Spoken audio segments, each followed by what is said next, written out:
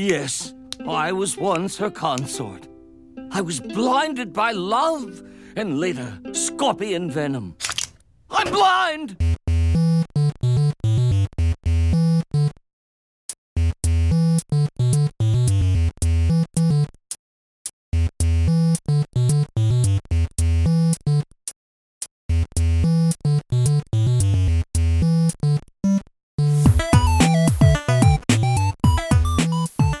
Welcome to the world of tomorrow. This is Back to the Futurama, your podcast voyage through the movie reboots of one of the greatest TV shows Fox ever canceled. I'm Mike. And I'm Ben, and today we're talking about Bender's Game Part 3. This has nothing to do with Futurama, but do you want to know what I've gotten super into over the last week? First of all, does anything we do on this podcast have anything to do with Futurama? And second, of course I do. First, noted. Accepted. Second, I've gotten into Pokemon Go again. Okay. I'm a level 21 trainer. That is definitely a Magikarp you've got. Oh, yeah. You're rocking right there. You know me, with the pro strats, you're not going to get as much candy for that Magikarp if you're not walking around with it. And you gotta evolve that Magikarp to a Gyarados.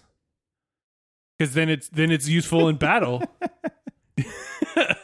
This isn't even a joke. This is what I'm actually literally doing. No, I can see that on your phone. Yes, I'm showing Ben my phone with all my sweet Pokemans. See, look, watch. I have 115 in my whole thing. It's all great. Yeah, this isn't even. I'm going to take a picture of this right now. Yeah. Yep. So yeah, that is a real thing. Show notes, I'm guessing. The Twitters. You know, whatever. If you're in Patreon, maybe you can get my friend code. Ooh, there we go. A Patreon exclusive. Anyways, no, I don't really have much to follow up with on that because I did Pokemon Go for like a month right when it came out. Yeah. And yeah, and then I was like, I kept forgetting I had it. Sure. And I know they've added a lot of cool new stuff. You can trade stuff now, I think. Yeah, you can trade stuff with your friends. I've been sending gifts back and forth back to my hometown and getting gifts from people back there and having a good time. I am, to be 100% honest and serious, I am kind of looking to lose a little weight, so I figured using this as a way to get myself out and walking and seeing Pokestops and fighting at gym battles and what have you would be a good way to do that. Yeah, that's, whatever gets you out and about. Meanwhile, I got a Switch about a month ago. Yeah. Less than a month ago. And I've basically been devoting all of my time to Legend of Zelda Breath of the Wild. It has been very good. I've been enjoying it very, very much. But that's also a good thing. I also have a Switch, and I've been enjoying games on that as well. Now, question. Okay, because go you ahead. brought up the Pokemons. Yes. What is your favorite Pokemon? My favorite. Okay, my favorite starting Pokemon. I understand this is not quite the same thing. Is Bulbasaur. I do not like. We've discussed starting Pokemon exactly. before. Yes. My favorite Pokemon, I think, is actually Gyarados because you take your Magikarp, who is, let's be 100% honest, pretty useless. Yes. It just splashes around. You raise it from almost a larva because fish start as larva, of course. Of course, fish larva. Fish larva. You raise it into a bigger larva. Basically, yeah. I mean, like Magikarp is kind of just the stages of fish. Yeah, the stages of fish. Bigger larva. At some point, it becomes a fish. And then sea serpent. And then it becomes a dragonfish. Yes. This is the cycle of all fish. And this is why we catch fish and eat them, because can you imagine... That's a lot of them. Big old dragon salmon just flying down the Columbia River. Here's a thought, though. Mm-hmm. That does sound delicious. Well, yeah, but you got to kill it first. Good luck taking one of those things down. But it could also feed all of Portland. Those things are huge. Yeah, but think of how many people will die in the battle between the city of Portland and... City of Portland v. Gyarados. City of Portland v. Gyarados. Which is now a legal legal case. I don't know what precedent that's going to set, but it's about property rights. Yeah, no, nailed it. Perfect. Yeah. But I do like Gyarados because you build this Magikarp from being useless to being this destroyer of worlds, and I do like that. Okay. My favorite Pokemon, Eevee, because Eevee is the American dream. You can become whatever you set your mind to, assuming you have the right stone to do it. Yeah. And, if you're young and like, hey, I want to shoot electricity out of my body, you can do that because this is America. You just eat that stone and now you've got electric powers. If you want to, burn a lot of stuff down, you can do that because this is America. You just eat that stone. Eat the stone and then burn stuff down. And then probably go to prison because there are also laws here. A lot of what you can do if you are Eevee as an adult, as a human, you would go to jail for. Maybe not the water one that you're about to start talking about. I mean, if you want to do whatever the water one does, you're basically becoming a firefighter. Yeah, which is pretty rad. To fight all the people who became fire Eevees, Flareons. Oh, now I see. And right. Ooh, It's this kind of like 3-tier standoff. Right. It's a rock, paper, scissors kind of thing. Right. So yeah, also they're just heckin' cute. It's true. I think you'd be happy because they're making Eevee the secondary mascot of Pokemon behind Pikachu. Like their new game is going to be called Let's Go Eevee. Into it. Anyways, that was Mike's Pokemon Corner.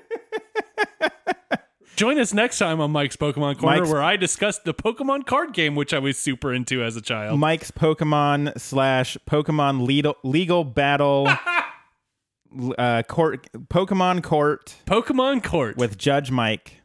Dun dun.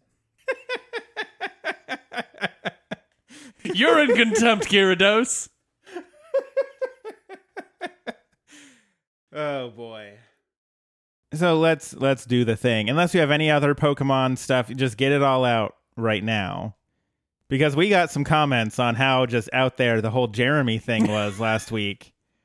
And so like, get the Pokemon stuff out now so we can focus. It's funny, it's not even out there like the Jeremy stuff was. The Jeremy stuff, I must have been possessed by Jeremy because I listened back to that and I was like, wow, that went out there. Bender's Game Part 3. Morbo does the previously on and then eats the screen. We start out I literally labeled it Mom's Crap Farm because it's not wrong. Well, because Leela says this isn't a mine, it's a crap farm.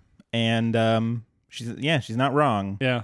Nibbler reveals that they're being force-fed, so they poop more dark matter. He says it's really awful, but then he really enjoys a literal tube of live chickens just being... Like 5 of them just in rapid succession. Yeah, no, and then he's like, yeah, that's good. And he's like, oh, this is terrible. And I don't think he likes it. No, I don't think he dislikes it as much as he says. I think he'd probably enjoy it more if it was cage-free Niblonians. They could roam and find the chickens. Okay, yeah. But maybe I'm just a fan of those darn Niblonians. They're not Pokemon, though, so they look like they could be Pokemon. Guess what? It's Gen 7 now, and Futurama's now Pokemon. I bet if I had more time and more thought about it, we could map every Futurama character to a Pokemon. I feel like I now have created homework for myself. I think you have. Dang it. Okay. By next week, I expect by next week every main character. Look, I got to edit this show. I put in a lot of homework into this. That's true, yeah. So I think you can... I come in with the scathing hot Pokemon Go bits. I think you can be tasked to think up what type of Pokemon each character on Futurama I'm going to is. put in a note. I'm going to just put in a real quick note. Also, Nibbler is surprised that nobody is surprised that he is talking. And Fry points out that Nibbler forgot to wipe their memories after the last time he talked to them, which I believe was Bender's big score. I believe so. His main concern is being made to eat Friskies and make Bobo in the litter box. And everybody replies, you were just cured that way. I mean, they're also not wrong about that. It's true. When Nibbler is in adorable mode, he's pretty adorable. It's true. And when he's in, like, Niblonian mode, he's sort of just like, I have a deep voice and I know everything. Right. And when he's in devouring worlds mode, it's kind of terrifying. Mm-hmm. He's got those 3 modes. Same here. commanding, adorable, and world devouring. I mean, you've seen me eat. Yeah, that's true. You're okay. Nibbler gives a background story. We get sort of a flashback from to 36 years ago as of now. Back on Vergon 6, he was on a scientific outpost. He was the Supreme Fuzzler. Thank you. I did not catch what they called him or what he called himself. It's a very good title. And I want to be Supreme Fuzzler, Fancy Man of Cornwood. You're getting title greedy here. I I think you can be a fancy more man, titles. or I think you can be a Supreme Fuzzler. Can I be a Supreme Fancy Man? I think so, yeah. Aha! You just got to get the experience points level up in Fancy Man. That's true. All right. Well, I can't. You said that I can't multi-class, so I'll just stick with the Fancy Man. Okay. Yes, he is the Supreme Fuzzler on the scientific outpost. And then the dupe shows up, and they strike dark matter, not realizing that it is just a whole planet load of Niblonian poop. Yep. Or as Fry calls it, the big fecal enchilada. And then it's like, hey, anybody else hungry? No, not in the slightest. Not really, no. Thanks for asking, though, Fry. I mean, I'm not one to be turned off of food, but I'm gonna pass on that. Enchilada. Yeah. Yeah, you don't know what's in there. I mean, you do know. Nibbler also tells us that Mom's Friendly Robot Company was basically started to produce robot slaves because the dupe hired Mom to mine the planet, and it was a way to cut labor. And also, this was in the days before Robot Lincoln. Yes. Robot Lincoln, very important to the robots. Mm-hmm. I mean, I don't know. I don't have anything to follow that up with. Fair enough. The well runs dry occasionally. Just for a note for our listeners, it is still very hot, so we might be a little bit mind baked. No, okay. So actually, I do have a robot. Oh, Lincoln here we go. story. Never mind. We've come back. Back in college, my roommate started playing City of Villains. Okay, the City of Heroes expansion, where you get to play as villains. And he and a bunch of his friends started a villainous supergroup that was the League of Lincolns or something like that. Okay. The only requirement was that your supervillain had to be Abraham Lincoln themed. Okay. So he was 8-inch Abe because he was super short, and it's also a reference to the TV show Clone High, which he loves. Somebody else was beefy Lincoln, or like a big old beefy Lincoln. Yeah. And I'm pretty sure there was a robot Lincoln in there. So, But that doesn't jive with the good portrayal of Robot Lincoln here. Look, Robot Lincoln was a complicated robot, okay? He had a lot of good aspects to him. Mm-hmm. He had a lot of bad aspects to him. I mean, he contained multitudes, is what you're saying. He did not want to see his robot brethren enslaved for poop mining. I don't think I'd want to see any of brethren for that. And so, of course, he frees them, but then he has to get revenge on those who had enslaved his people. I see. I feel like he was much more vengeful than the original Abraham Lincoln. Well, and actually, we don't know that for a fact. Dude got assassinated before he could enact any sort of revenge plans. It's funny to me how we're so good at generating these screenplays, because I would watch that movie in an instant. The Robot Lincoln story. I mean, Lincoln, that movie was huge. Exactly. Everybody was talking about it. I think it won some awards, probably. Yeah, most likely. Just do Robot Lincoln. Exactly. Where he survives the assassination attempt. Okay, sure.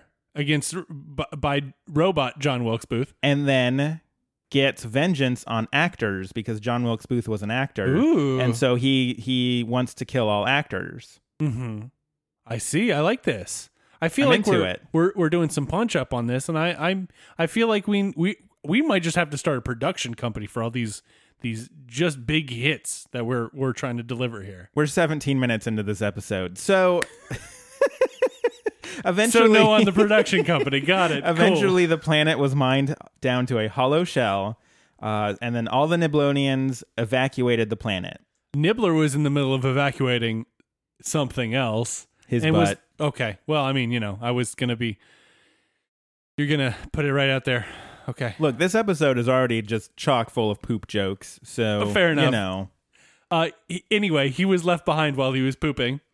And Mom watched him finish pooping and realizes where the dark matter comes from. And so at that point, she captures this escaping Niblonian ship. Mm-hmm. And so in some ways, Nibbler was the lucky one, as he points out. Especially because at that point, the Planet Express crew shows up and he acts all cute. And because his cuteness reflex kicks in or something... I can believe that. He explains it, but it's a weird, like, Deus Ex cute machina. I could see that being an evolution of a small creature to... Look, it works for cats. It does. Look how cute they are. I definitely cleaned up 2 puddles of cat vomit while trying to take notes for this very episode, and then I pet the cat because it's cute. Mm-hmm. See, look and I wanted to make sure she was okay because... Well, sure, you're a kind man. But also, like, they're you just cute. vomited everywhere. Yeah, you just vomited everywhere. Because you were making a choice, cat, that you were going to eat a thing you shouldn't have eaten.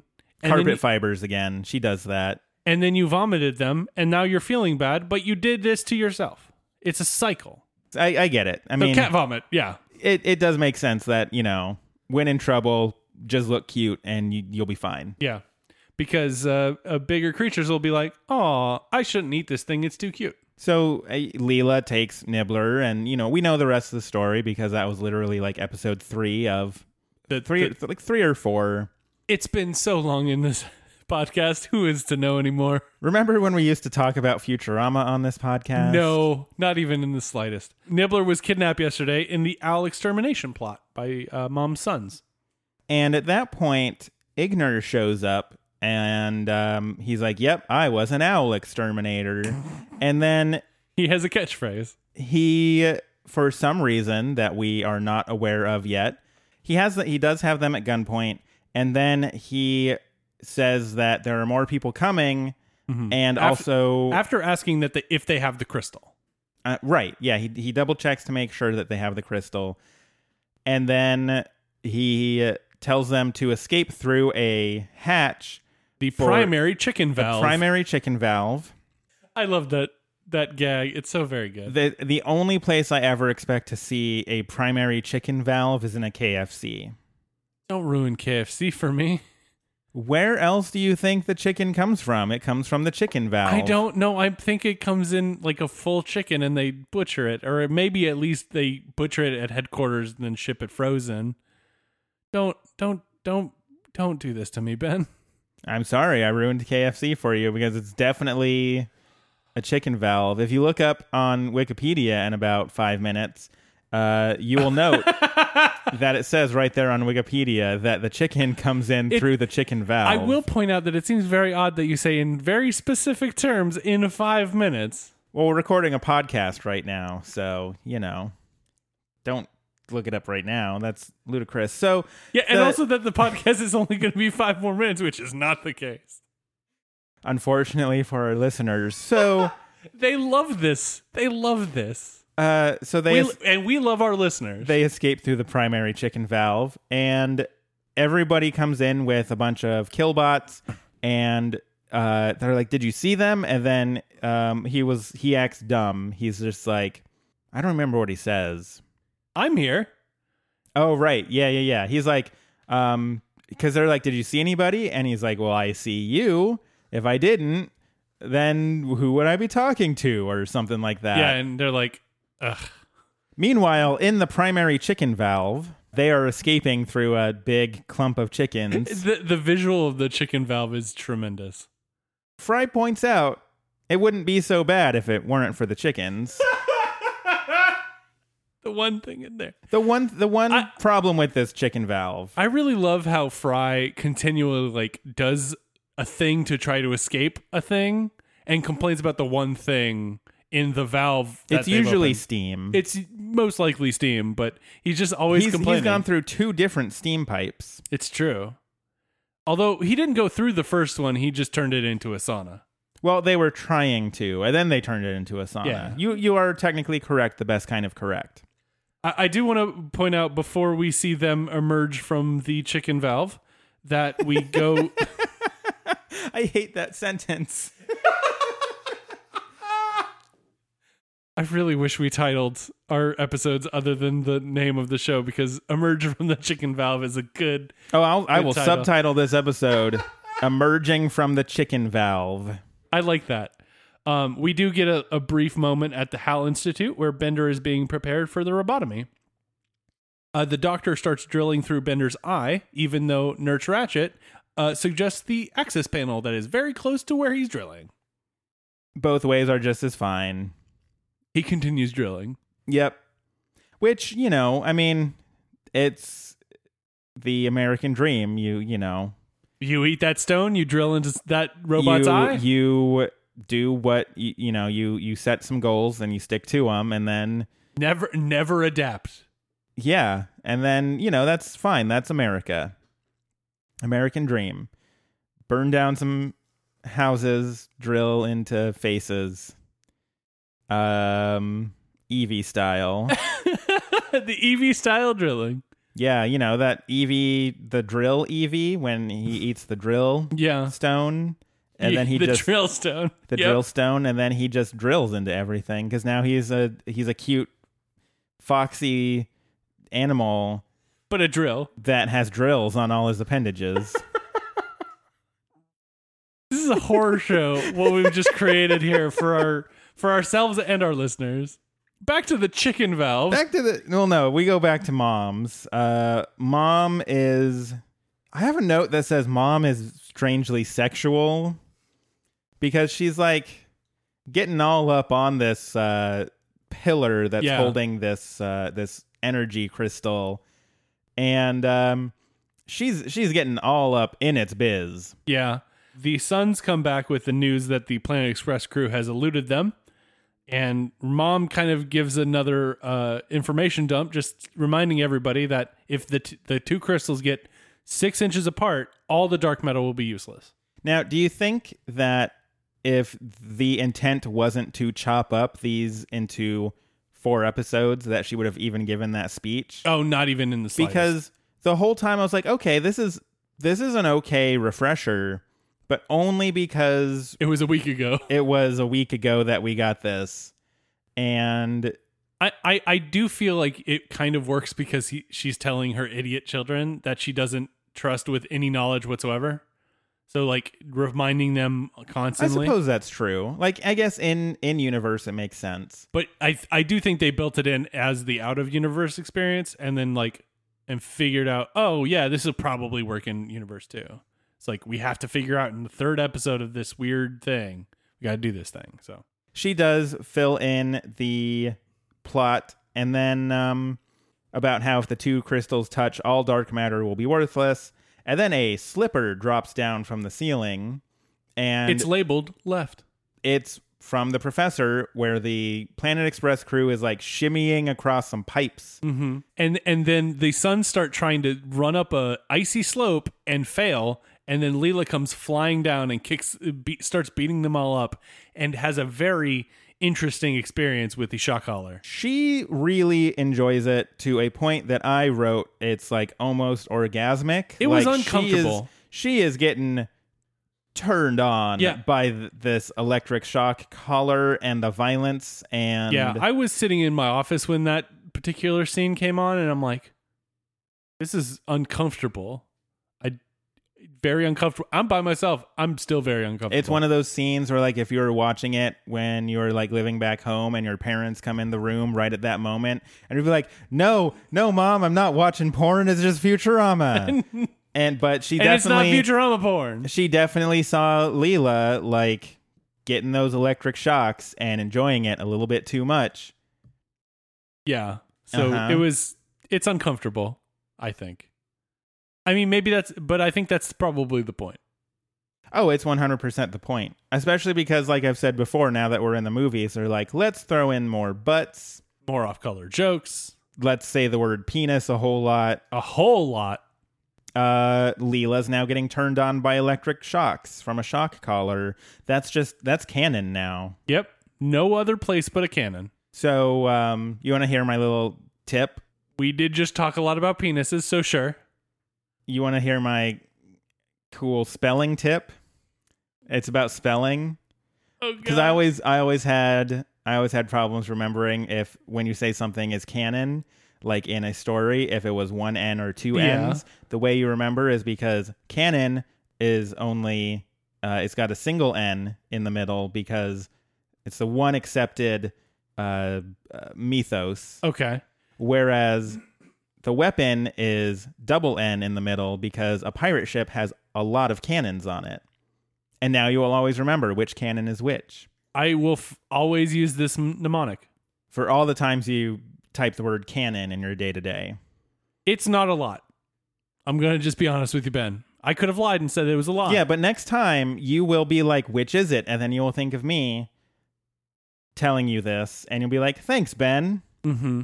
And that goes for our listeners as well. Yeah, I gave them a... Next time you need to type in canon instead of canon, tweet at Back to Futurama and thank Ben. Hashtag thank Ben. I mean, I'm not doing it for the accolades, but I wouldn't turn down those precious accolades. I'm not doing it specifically for the accolades, but if they come, The professor is trying to reach out to touch these stones together, but can't quite reach.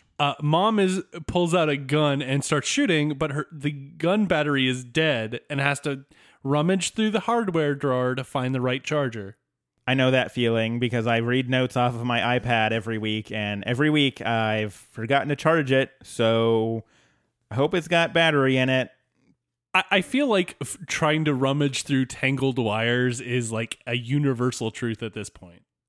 I don't know of anybody that hasn't had to do a lot of it. Absolutely. Like charging my phone, charging my computer, charging like power hookups for my mini lamps. Everybody's moving to this like increasingly wireless world with like wireless internet and whatever. One of the first things I did when I moved in here was I ran a 100-foot Ethernet cable out to the living room to plug in my desktop so that I could have internet on it. And also, I have a ton of cables to connect my laptop up to my desk and like everything. I've got tons and tons and tons and tons of cables all over the place. So I definitely get it. Yeah, me too. So many cables. My wife comes in and is like, how do you have this many cables? Get rid of some of these cables. And I say, no, these are important cables. And they're like, what are they to? A digital camera I had in college. Yep. Boy, do I feel that. Yep. Hashtag Team Mike's wife. That's the, I mean, I know that story was about you, but I feel a little attacked right now. Anyways, the professor is trying to reach and can't do it. So he has Fry grab onto his very stretchy elastic waistband on his pants. Very stretchy. Very impressive. So that he can sort of lean over. And he's almost there when the pants snap off or something. Kind of tear because they break in some fashion that I didn't catch. The professor tells Fry to just really wedgie them up there. And so he falls down and lands on his feet, which in a very painful sounding, I think a crunch. Bones Bone break. crunch, yeah. But he lands on his feet and he's like, so that's why they call me the Cat Man. And immediately Fry falls face first behind him. It's a good little gag. Oh, and I like that he's like, oh yeah, this is a nickname I've had the whole time. People didn't know about it. People just call me the Cat Man. I didn't know why they did it, but now I guess I see. I thought it was because he eats carpet fibers and vomits on the floor. I like how when you feel attacked, you start attacking the cats. I mean, I was trying. My notes are garbage because of those cats. I will have you know. I did know. As Mom and her cronies and killbots sort of enclose in on the group, Fry's like, save us, Cat Man. So like Fry's in on the Oh yeah, I'm in too. Yep. I'll call him Catman for the rest of the show. So Catman lands on his feet, like we said, but Mom found the charger and has a very long extension cord and demands the anti-crystal. So of course, the Catman swallows it. Yeah, he sure does. And the boat keys are still in his stomach too, because all of a sudden, like you can kind of see into his stomach. Yeah. It turns out that the reason for this is that, well, no, it's because I think the reason is because the stones are so close. Yeah. And meanwhile, back at the Hal Institute, Before we go, Mom does remind him that they're in a crap harvesting factory, and yes, then the sons come up with a giant syringe of prunes and a bucket. yeah, I sense that you didn't necessarily want to talk about that too much. I'm fine. I like the visual of a giant syringe of prunes. I'm fine without that imagery. Well, unfortunately, you have it back.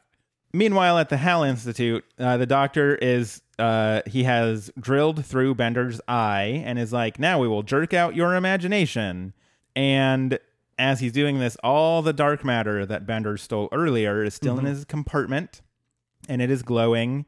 And all of a sudden, Bender just sort of disappears. It's like a purple flash of light, and he's just gone. And the doctor goes, illogical, and his head explodes. And Nurse Ratched says, but I love you. At the mine, the ice cracks and everybody falls into the crevasse. Right. And there's also all these like weird purple waves of energy going through the floor and everything. So they fall in, and then they climb out of this hole into what I just call D&D land in my notes at first. I call it a field, but yeah, it's D&D land basically. And God, have I told the story about Aerosmith and D&D? Even if you have, let's do it again. The listeners would need to be reminded. So long story short, because I don't know if I've told this story before, I was in a game in college where the DM was just like, you are walking along and you see the strangest group of bards you've ever seen with bizarre looking lutes. And it turned out it was Aerosmith, and Steven Tyler was a level 20 bard / cleric and sent him on a quest. It was all very ridiculous. But it turned out that it was Aerosmith who were interdimensional travelers because they wanted to be rock stars in every dimension. And so now the very concept of traveling to a quote unquote D&D land, I'm always like, all right, fine. Aerosmith already did that. It's the South Park episode. Aerosmith did it. It was a very bad D&D game. How long did you go on with that Aerosmith game? Oh, I was only in it for 3 sessions because that's what I promised my friend I was going to do. Yeah. Because right off the bat, I was like, this is garbage and I hate it. And he was like, no, just give it 3 sessions. And then I dropped out before Aerosmith showed up. Wow. I only heard about that secondhand. So, yeah, it was something special. I guess I never realized you got that secondhand and you weren't part of that. Because I feel like I have a visual of you reacting to that in real time of just utter horror and then just walking out of the room. Well, so I was running a different game that was I was running the next night every week. And so literally while we were walking to the game, I'd be like, so how bad was it yesterday? And this time my friend, he didn't even wait for me. He's like, you will not believe how bad it was yesterday. I feel like there is, and I think there's probably a way to make that kind of work, surprisingly, if you're like just saying, this is just a joke game. Oh, yeah, no. But I mean, it does not sound like this was a joke game. No, he took it totally seriously. Like, you have to, like, surgically attach your tongue to your cheek. Right. For Aerosmith to work in D&D. Now, like, I think it's fine to throw in little references because, like, I definitely ran a game where, as a side quest, they met a bard who he and his brother, who that was also a bard, were walking down the road when a demon challenged them to play the best song that he ever I like heard. that. Yeah, that's good. And then the twist is that they couldn't, so the devil took his brother, and then they had to go get the devil. Ooh, I like kill that. the devil and get the brother back. But you're not like Tenacious D is here. It's not like Jack Black shows up and he does some weird hand signals with his hands, like little devil horns, and I don't know what else Jack Black does. He acts really annoying in your general direction. He has very high kicks. But all I'm saying is that there's a way to make that kind of work, and then it just sounds like he did not. No. Also, why is Steven Tyler a level 20 bard cleric? He literally resurrected the guy who died on the quest. And it's like, Steven Tyler, if you are such a magical being, why didn't you just go get this sword from the graveyard yourself? Why does a cleric need a sword? I don't know. Why does Steven Tyler need a sword? Why does Steven Tyler? I have a lot of questions about everything. I mean, if you're going to bring Steven Tyler into the game and the quest is for something, it should be maybe a different kind of electric loot or something. A potion of agelessness. I mean, he's got that already. But yeah, he's got to keep that supply going. It's true. It's not a one-use thing. You got to keep down in that. I need a potion of love in an elevator. Anyways, they see Bender right up, and Bender's like, I'm not Bender, I'm Titanius Anglesmith. I do want to point out that Leela is now a centaur. Important thing to bring up. I got distracted by the Aerosmith thing. Leela is a centaur. And yes, Bender shows up, but he's Titanius Anglesmith. Mm-hmm. He says, welcome to Cornwood. And they go to what I just called Cornwood Castle. Most likely, yeah. They're having a ceremonial dinner, which Calculon, in some kind of... I'm sure he's named differently. Everybody is named differently, but it's hard to keep track. Calculon announces that Dark Riders approach. And there's also a little bit where dwarves and gnomes dance around and stuff, which I've just been watching The Wizard of Oz a whole awful lot, so that brought me back to Munchkin Land. But anyways, listen to any album you like. Eventually, at some point. But yes, then Dark Riders approach, and so they ride off. Fry is riding on Leela. Riding on Leela. As a centaur. And Fry's like, I don't know why I'm enjoying this so much.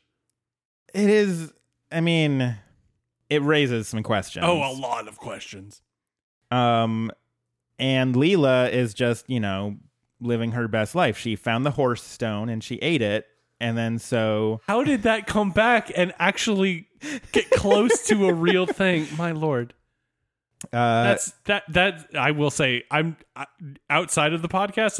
This is the meta podcast. That was a well done tactical strike. The Dark Riders are Mom's sons, and they managed to impale Fry with a lance. Mm-hmm. And then Ignar impales Walt with the lance behind him.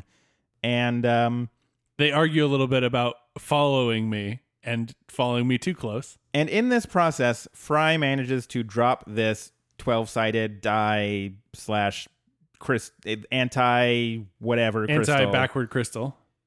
And but now it is the die of power. Right. It rolls and it comes up a 7, and then this big hologram page. sort of spell page comes up. It's 7 banish foes, and then all 3 of Mom's sons just get banished out to a swamp. Yep, and they are banished. Leela is, as they continue their ride, Leela is super excited and feeling super alive, and Fry is literally still dealing with 2 puncture wounds in his body on the back of Leela. Mm-hmm. Just he looks like he's bleeding out. My literal note is, Leela is really excited, but Fry is dying. It's a very good description of what happened. There's also a random joke where they're like, hey, is that a hobbit? And then Bender's like, no, that's a hobo and a rabbit. But they're making a hobbit. Yep. That was a joke that definitely I decided not to write down in my notes.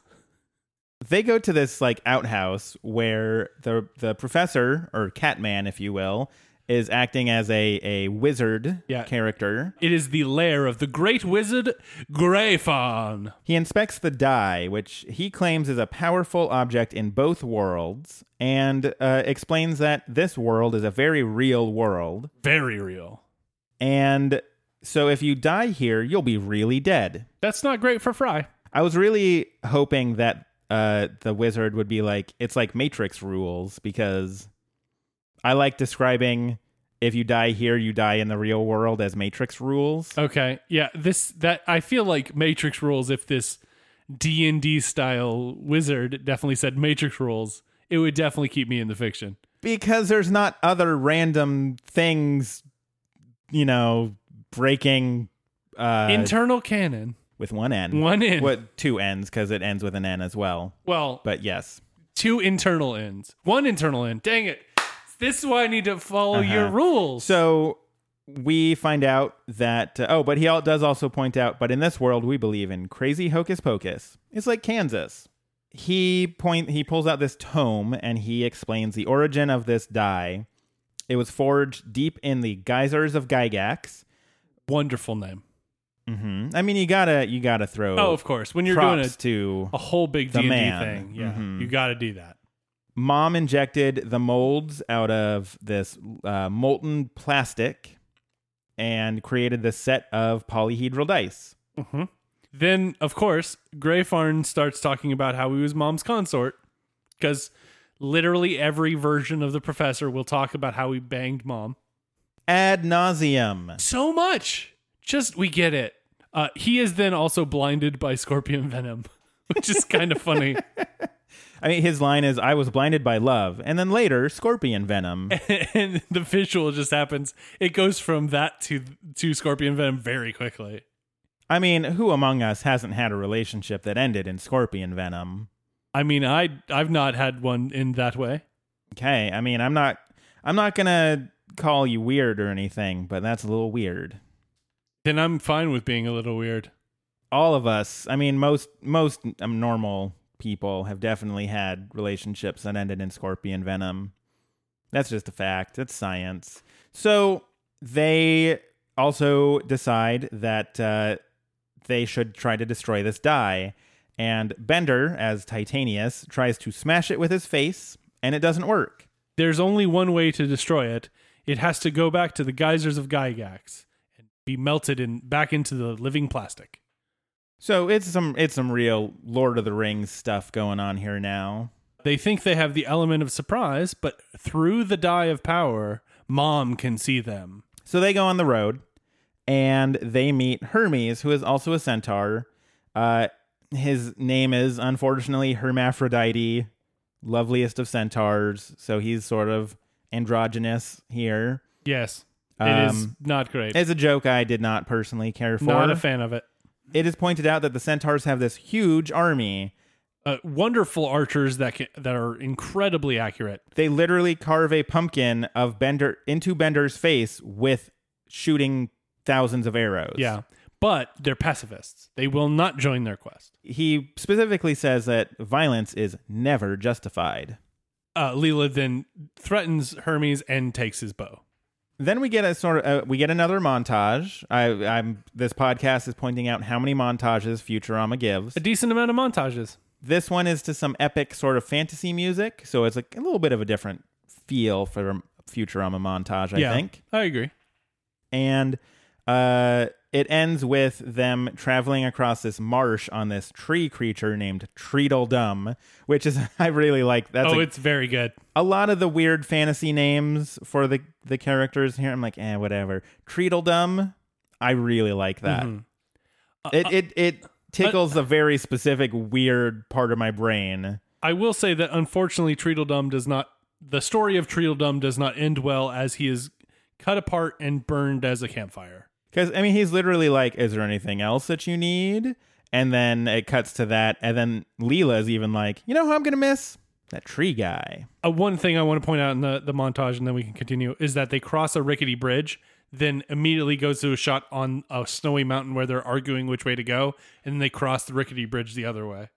It's a Lord of the Rings kind of thing. I mean, that's what they do in the movie, and I imagine the book. I've never read the book. I couldn't get through The Hobbit myself, so. I mean, you got to go through that first chapter where it's a hobo and a rabbit, and it was not fun for me. Yeah, blue chapter, and they say it's for kids. Maybe I just wasn't. I was like a teenager, but I guess I wasn't old enough. Guess not. So for kids, though. With apologies to J.R.R. Tolkien and his estate, please don't sue us. Please. We're goofing. So they see that Mom, or in this, she's called Mommin. Mm-hmm. Mommin's guards stand at the pass as though they anticipated them. Weird. Fortunately, Greyfarn indicates there's one last hope. The Cave of Hopelessness. Which I like. It's skipping ahead a little bit, but I like how he points out that because Fry asks, why is it called that? He's like, oh, don't worry. It's just named after the guy who discovered it. Reginald Hopelessness. Now that's a good surname. It's very good. When they get there, they are stopped by a bouncer. Yeah, like a big ogre looking just thing. Like, I don't see you on the list. Bender tries to get in by saying, oh yeah, my cousin's in the band. The Band of Merry Men, which is a joke that it's a very good joke. It's a very good joke, yes. Like the way it's delivered is just like, oh yeah, no, this is, it's barely acknowledged as a joke. But it is wonderful turn of a joke. As he continues to plead to try to get in, Amy emerges as a water nymph named Gynecoladriel or something like that. Yeah, which again, I mean, it's no Tweedledum.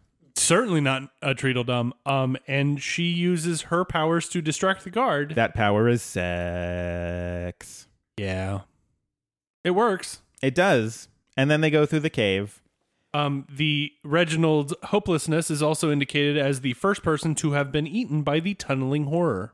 They run into Morks, which is a cross between an orc and Mork from Mork and Mindy. Yeah. They call him very annoying in every possible way.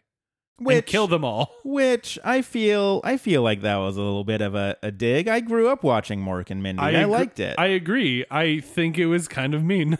Yeah. I mean, especially because like, they got a Robin Williams impersonator sort of voice. Yeah. And they were, there was at least one Nanu that got in there. A lot of Nanus and Shazbots and things like that. And, they're wearing like one rainbow suspender. Mm-hmm. And their face is all like messed up because they're like orcs. And I'm like, okay, I mean, maybe Mork and Mindy wasn't your kind of thing, my dudes, but it was a little mean, I feel like. Yeah, you don't have to go so mean on good Robin Williams there. But oh well. What's done is done. Yeah. Once they get past the Morks, they are confronted by Zoidberg, who is a giant worm thing. Leela immediately starts just attacking him, trying to kill him. Just kills him, like stabs him, takes out his heart, and starts eating it. It's like, well, haha, you've only taken out one of my two. Wait a minute, what are you doing? And then he literally says, and now I am dead. He says, now I am dead a lot. He, quote unquote, dies, except then they're like, haha, we killed the tunneling horror. And he's like, the tunneling horror? I hate that guy. Yeah, that's not me. I hate... And then he's like, oh, but, I would have done something, but now I'm dying, and then I'm dead. He does declare he is dead a lot. He does. It's very good. I do appreciate that. They are then attacked by the tunneling horror that comes out of the ground and starts menacing them, and that's the end of the episode. Right. We get a to be continued, and that means that it is time for... grades. I thought it was okay. It's sort of weird because in this, the third part of a 4-part episode, we sort of get reintroduced to every character again. Yeah, that is true. Which I feel eats up a lot of time. And that's going to cut either one of two ways. Either you're like, oh, haha, like hermaphrodite, that's a funny joke. And Right. like, you're going to be into it. Or like me, where I didn't find it that funny. I didn't find, like, gynecoladrial was a Sure. weird joke. And the Morks. The Morks, like, yeah, this was basically just like, let's do puns of D&D sounding names for half an episode. The jokes that I liked, I liked quite a bit. Treedledum was really, Yeah. that name's so good. That cut is very good. I also really like the joke where Leela is like, oh, it's, like the Zoidberg thing pops out and just immediately starts killing it, because if you've ever run a D&D game, that is exactly what players do until you expect them to do it. Like when I was running that game for you guys and I was like, here's a bunch of ugly fish monsters things, and you're like, let's talk to them. I had a whole battle planned out. Aha. And then you talked to them instead. And I was like, okay, well, We get 2 experience points. cool. So yeah, the point is players never do what you want them to do. If it's just a friendly monster in the tunnels that's like, oh, I'll totally help you kill this tunnel horror, the players immediately start killing it and don't ask questions. But when it's a whole bunch of fish people you want them to murder, they're like, we should talk to them. Yeah, these fish peoples, they seem good and trustworthy. They seem like fish people we could really have a beer with. That would be weird physics, but yes. So some of the D&D sort of humor was stuff that I'm like, oh yeah, no, as a D&D player, I can super appreciate this. But I feel like a lot of the jokes are also just like, I don't know, a pun on the professor's name. Sure. But fantasy like, ooh. So I feel like it was sort of a mixed bag. I overall enjoyed it though. I'd say maybe a C+, B-, like right on that cusp there. Okay. It is unlike a lot of the other movies. This movie does kind of maintain its momentum. I do want to see where it goes next. Mm-hmm. Whereas I feel like the movies were just kind of like, okay, what was even the point of watching part 3 of this film? Sure. Yeah. So yeah, but I don't think I can give it anything higher than a B-. It was fine. Okay. I do think I'm going to have to disagree with you a little bit. I think it mostly hit for me. Okay. I'm more a fan of those kind of pun kind of things. There were a few things that didn't. Hermes and Amy specifically in D&D World didn't really hit with me, but a lot of the jokes hit. The chicken valve. Oh yeah, just the chicken continually valve was pretty funny. good. Uh-huh. Like even the build up to get to D&D land and being in D&D land and kind of seeing this, how you'd put the Futurama sensibilities in that kind of environment was really interesting to me. And this was what I was kind of waiting for once we started Bender's Game, because I knew this was coming. It comes a lot later than I remembered. Exactly. I was kind of surprised. Mm-hmm. That's why I was kind of surprised last episode. But I think you're right in that it takes a decent amount of time to reintroduce everybody in D&D world. But you get that kind of... I really like the look of horror as Fry slumps down and the die of power starts rolling across the battlefield. And everyone's like, what? No. And okay. and I just really enjoyed it. It felt right. There were some missteps, sure. Some problematic stuff. But I did like it a lot. I mean, for a third part of a movie. So I'd probably give it a B. We would like to know what you all think about Bender's Game Part 3 Absolutely. or any other Futurama related stuff. I know we've actually had a lot of new listeners pop up over the last welcome. week or so. So they are dozens of episodes behind this point, but it's nice to see. Always welcome. It's nice to see new faces and talk to some people on Twitter and welcome them to listening to this podcast. This thing that we create. Yeah, they're all like, oh, this is a very good podcast. I'm like, oh, yeah, we were a lot more on topic back then. So buckle in. So, we like hearing from you guys is the point. And so if you want to talk to us about Futurama or whatever else, if you want to talk to us about your favorite Pokemon, what your Pokemon Go trainer code is so I can be friends with you. Yeah, send Mike some Pokemon Go codes because he needs friends. Mm-hmm. I always need friends. And Pokemon friends. I mean, real friends are also important, I think. And yeah, you can do that by emailing us at backtothefuturamapodcast@gmail.com. You can tweet at us at Back to Futurama. You can find us on Facebook at facebook.com/backtoffuturama. And we are on Spotify and Apple Podcasts. We're down to one Spotify feed. We have it's been fixed. We have a single Spotify feed. So you can find us there, review us, rate us, subscribe, do all those kind of things, and send to your friends, and we can all go walking on a Pokemon Go walk together. And if you liked this and want to help support us, we are on Patreon. I believe next week we owe our good listeners at the $5 or more level another live episode. So that's going to be happening next week because it's the last Tuesday of the month. It's going to be fun on a bun. So if you want to support us there, cool. And if not, that's also cool. We just appreciate you tuning in. Yeah, we love you either way. And I think that is everything. I think so. I've got. I need to go plan my D&D game that's definitely going to have Aerosmith in it. Oh, 100%. It's going to be Battle of the Bands. Oh, yeah. Battle of the Bands. Aerosmith. Huey Lewis and the News is going to show up. Power of Love. 100%. Yeah. Power of Love. And that's going to be it. Is Aerosmith and Huey Lewis and the News. I mean, it's still a pretty good Battle of the Bands. Anyways, until next week, I'm Ben. And I'm Mike. Goodbye from the world of tomorrow.